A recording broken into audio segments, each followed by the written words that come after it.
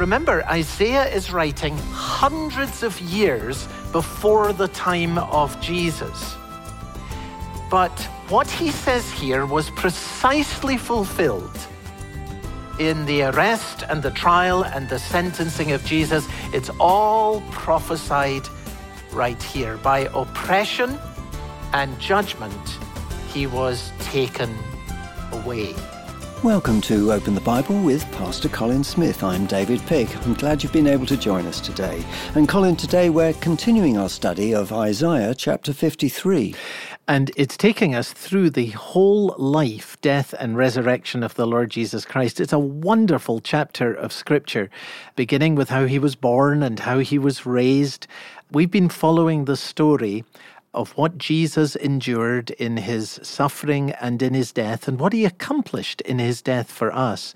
And if you think of it as being like a great curve that comes sweeping downwards and then goes sweeping upwards, we're right at the very lowest point, the humiliation of the Lord Jesus Christ. Everything after this in Isaiah chapter 53 is about his vindication, his triumph, his resurrection, and his coming glory. So we're right at the lowest point.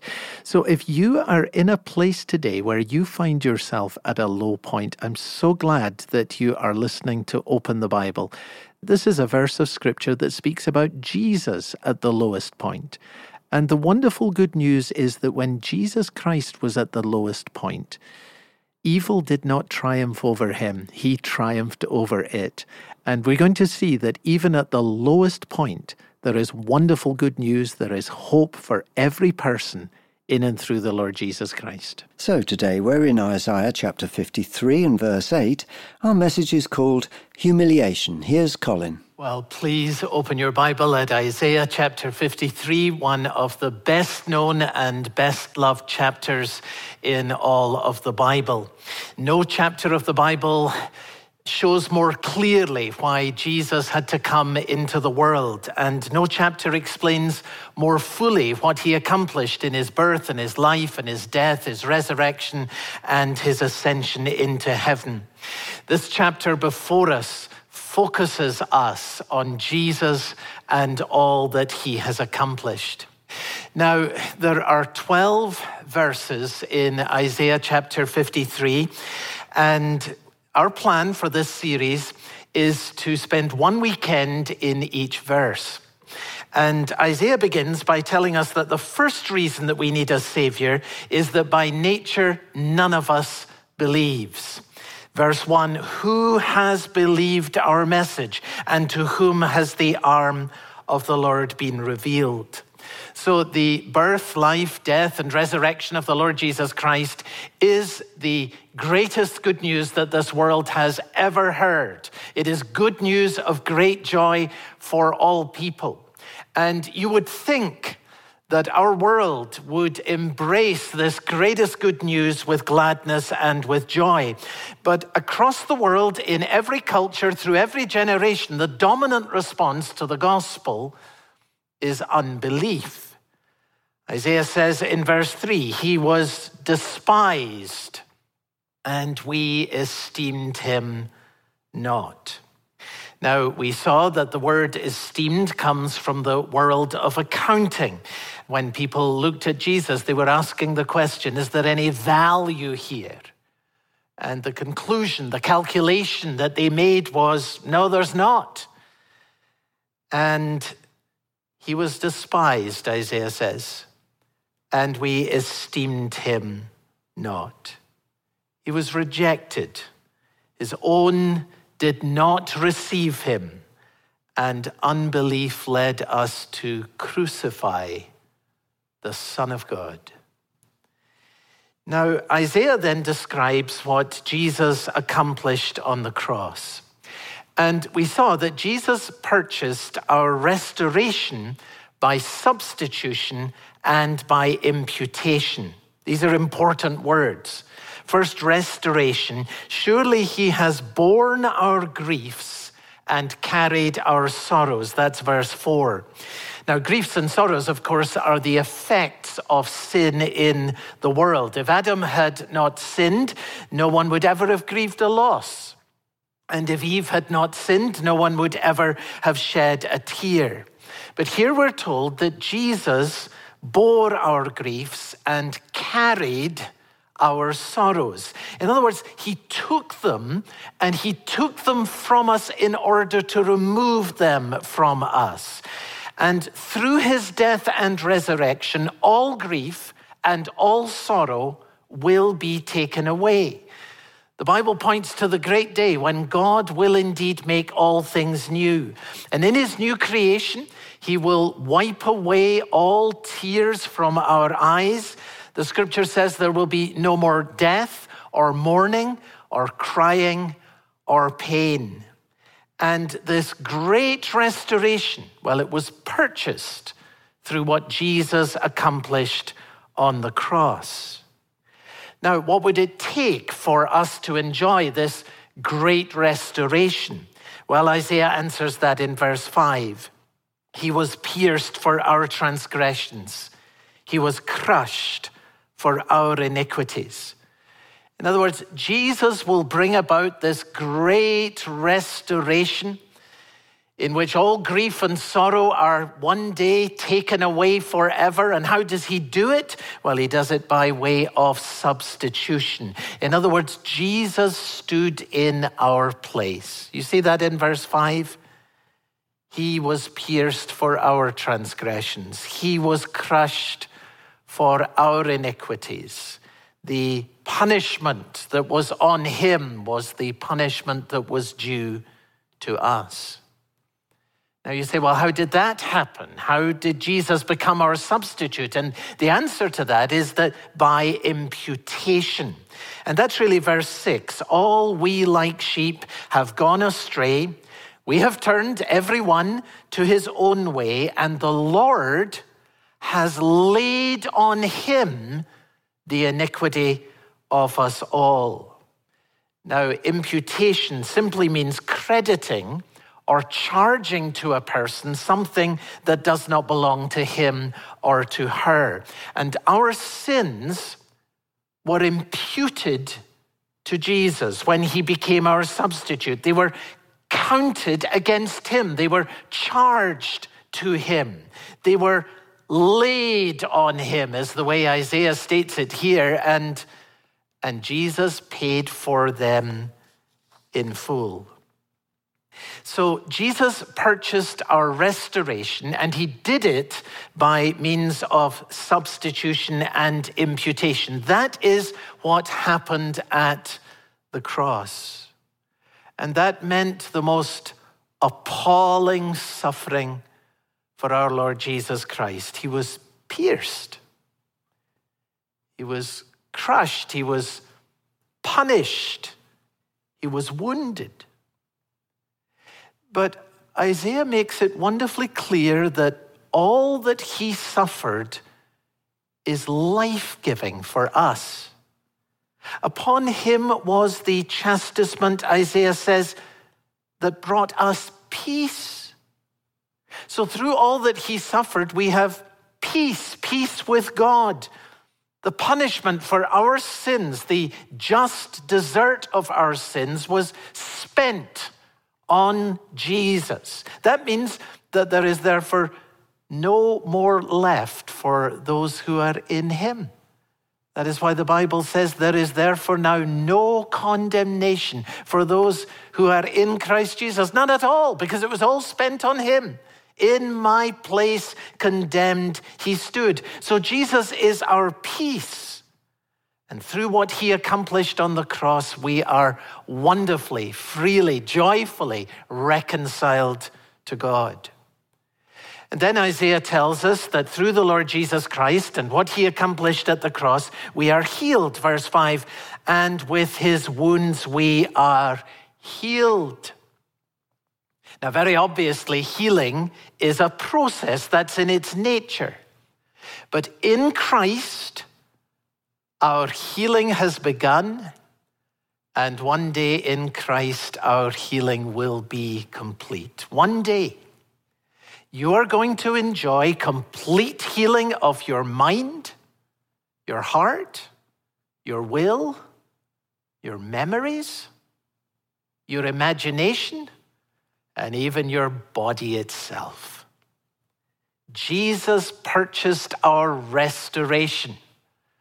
And he did it by means of substitution and imputation.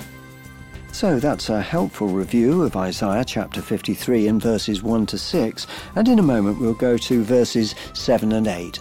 So I hope you'll be able to stay with us. Remember, if you ever miss one of our broadcasts, you can always catch up by going online, go back and listen again to any of our previous broadcasts. That's openthebible.org.uk. Back to the message now. Here's Colin. Jesus purchased our restoration, and he did it by means of substitution and imputation. And then we saw in verse 7 that Jesus submitted to all that he suffered freely. He was oppressed and he was afflicted, and yet he opened not his mouth. Like a lamb that is led to the slaughter, and like a sheep that before its shearers is silent, so he opened not his mouth. So this awful suffering that Jesus endured, it was not forced on him. I mean, he could have called 12 legions of angels if he wanted to, but he didn't do that. He gave himself for us.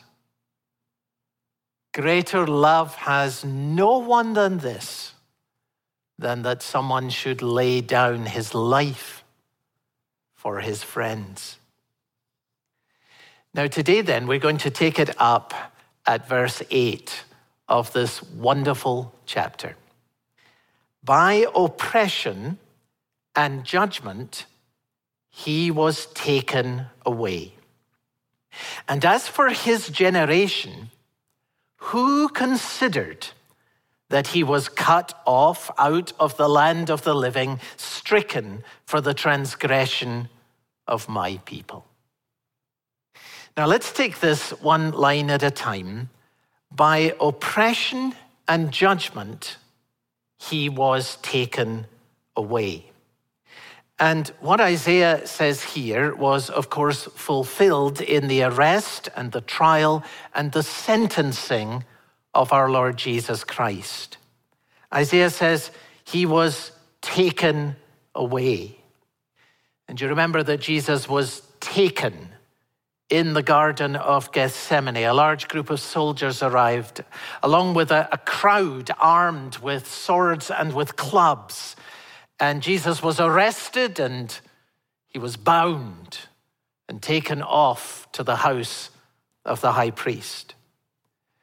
And then Isaiah says, by oppression, he was taken away. And Jesus was oppressed in the house of the high priest. There he was spat on. He was struck in the face. And this was supposed to be a court of law. And then afterwards, Luke tells us that Jesus was blindfolded. And a group of those who were holding him gathered, presumably in a circle around him, and then they took turns to hit him while he was blindfolded. And then they said, prophesy, who hit you? Oh, you're the Son of God. You have this divine knowledge. Well, you should be able to tell even when you're blindfolded which one of us it was that hit you. You see, they're mocking him. They're taunting him. It was oppression. And then Isaiah says, by judgment, he was taken away, which reminds us, of course, that the sentencing of Jesus was a judicial process. It involved the activity of a court and of a judge. But of course, in that judicial process, Jesus was denied justice. Remember that Pontius Pilate, who was the presiding judge, he pronounced more than once that Jesus was innocent. But the crowd called for Jesus to be crucified, and Pontius Pilate handed him over. Now, remember, Isaiah is writing hundreds of years before the time of Jesus. But what he says here was precisely fulfilled in the arrest and the trial and the sentencing of Jesus, it's all prophesied right here. By oppression and judgment, he was taken away. And then Isaiah speaks about his generation. By oppression and judgment, he was taken away. And as for his generation, now his generation, that's Jesus' generation, this is the people who were alive at the time of Jesus. And Isaiah goes on to tell us then that the people who were living at the time of Jesus did not consider. Look at what he says. By oppression and judgment, he was taken away. And as for his generation, who considered that he was cut off out of the land of the living? We might say it this way. As for the people who were living at the time of Jesus, who cared? Who cared? Now, it seems to me that this word considered is really the key to this whole verse. It raises two questions. What was it that the people in the time of Jesus did not consider? And therefore, what is it that we in this generation today must consider? Now, remember that the context of this verse is unbelief. The chapter begins, as we saw a few moments ago, with Isaiah asking, who has believed what he has heard from us? And those who did not believe, well, they didn't consider. That's what he's telling us here in verse 8. And there are certain things that those who did not believe did not consider. Now, all of us have unbelieving friends, neighbors, colleagues, relatives. What should we ask them to consider about Jesus? Well, this verse is going to point us directly to the answer. I want us to see from this verse three things that you might ask your unbelieving friends to consider. Three vital things that the people in Jesus' generation did not consider. Three things that are therefore vital for every one of us to consider today. And the first of these is to consider the evidence in relation to Jesus. Notice what he says. By oppression and judgment, he was taken away. And as for his generation, who considered? Now, when Isaiah refers to the judgment of Jesus, we are immediately pointed to the trial, where the normal process of justice was clearly denied to our Lord Jesus Christ. Matthew tells us that the chief priests and the whole council were seeking false testimony against Jesus that they might put him to death. But they found none. Though many false witnesses came forward, at last two came forward and said, this man said, I am able to destroy the temple of God and to rebuild it in 3 days. You see what Matthew records? They were actively seeking false testimony. That there were many false witnesses who came forward. Eventually, there were two who came forward with a similar story, although Mark tells us that the problem there was that even there in their testimony, they did not agree.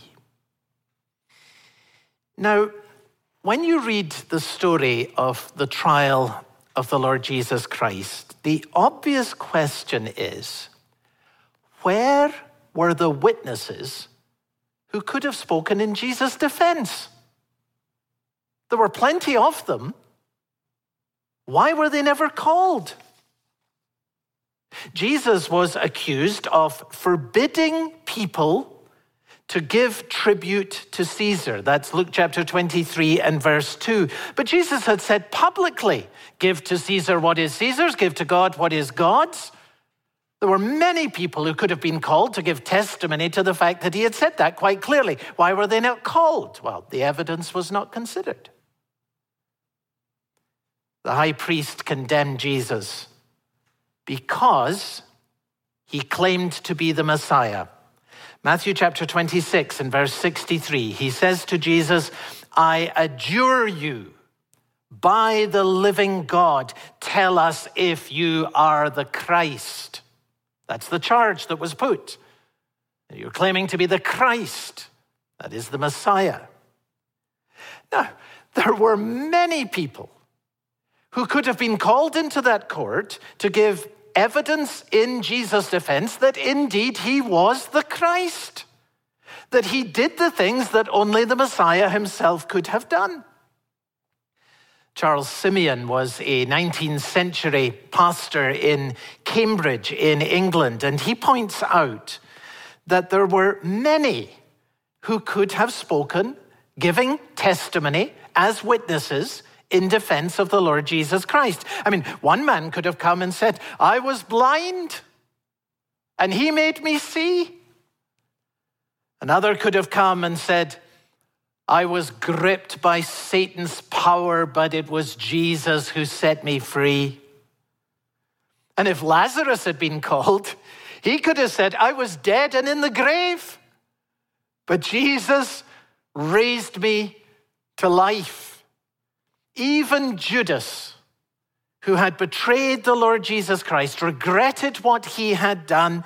He threw the 30 pieces of silver onto the floor of the temple, and he said, I have sinned by betraying innocent blood.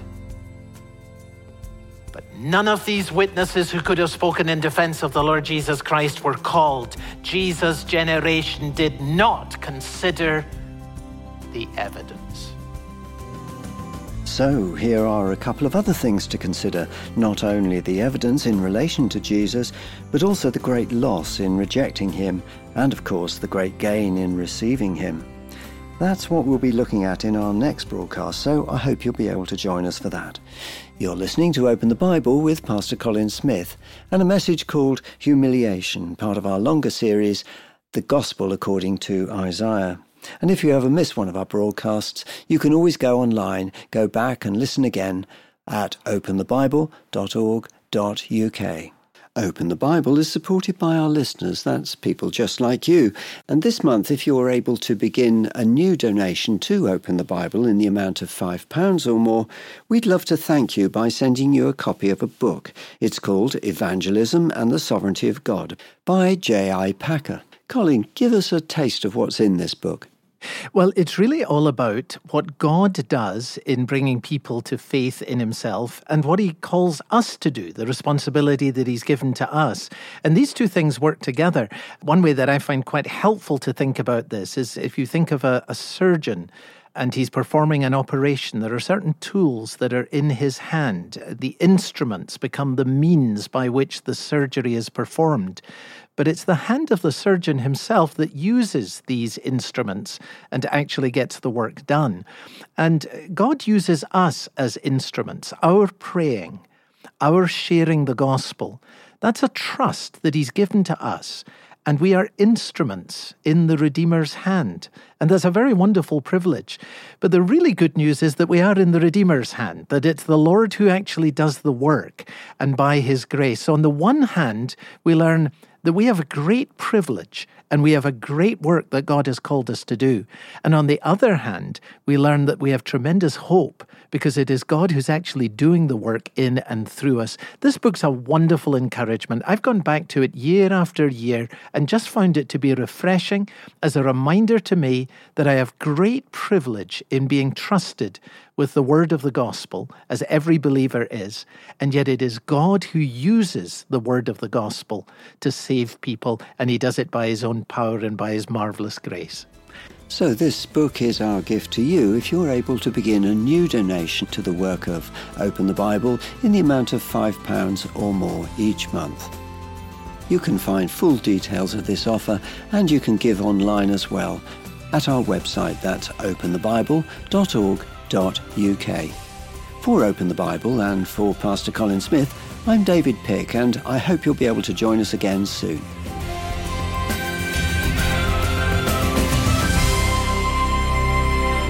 People in Jesus' day failed to consider something important about him. Find out what it was next time on Open the Bible.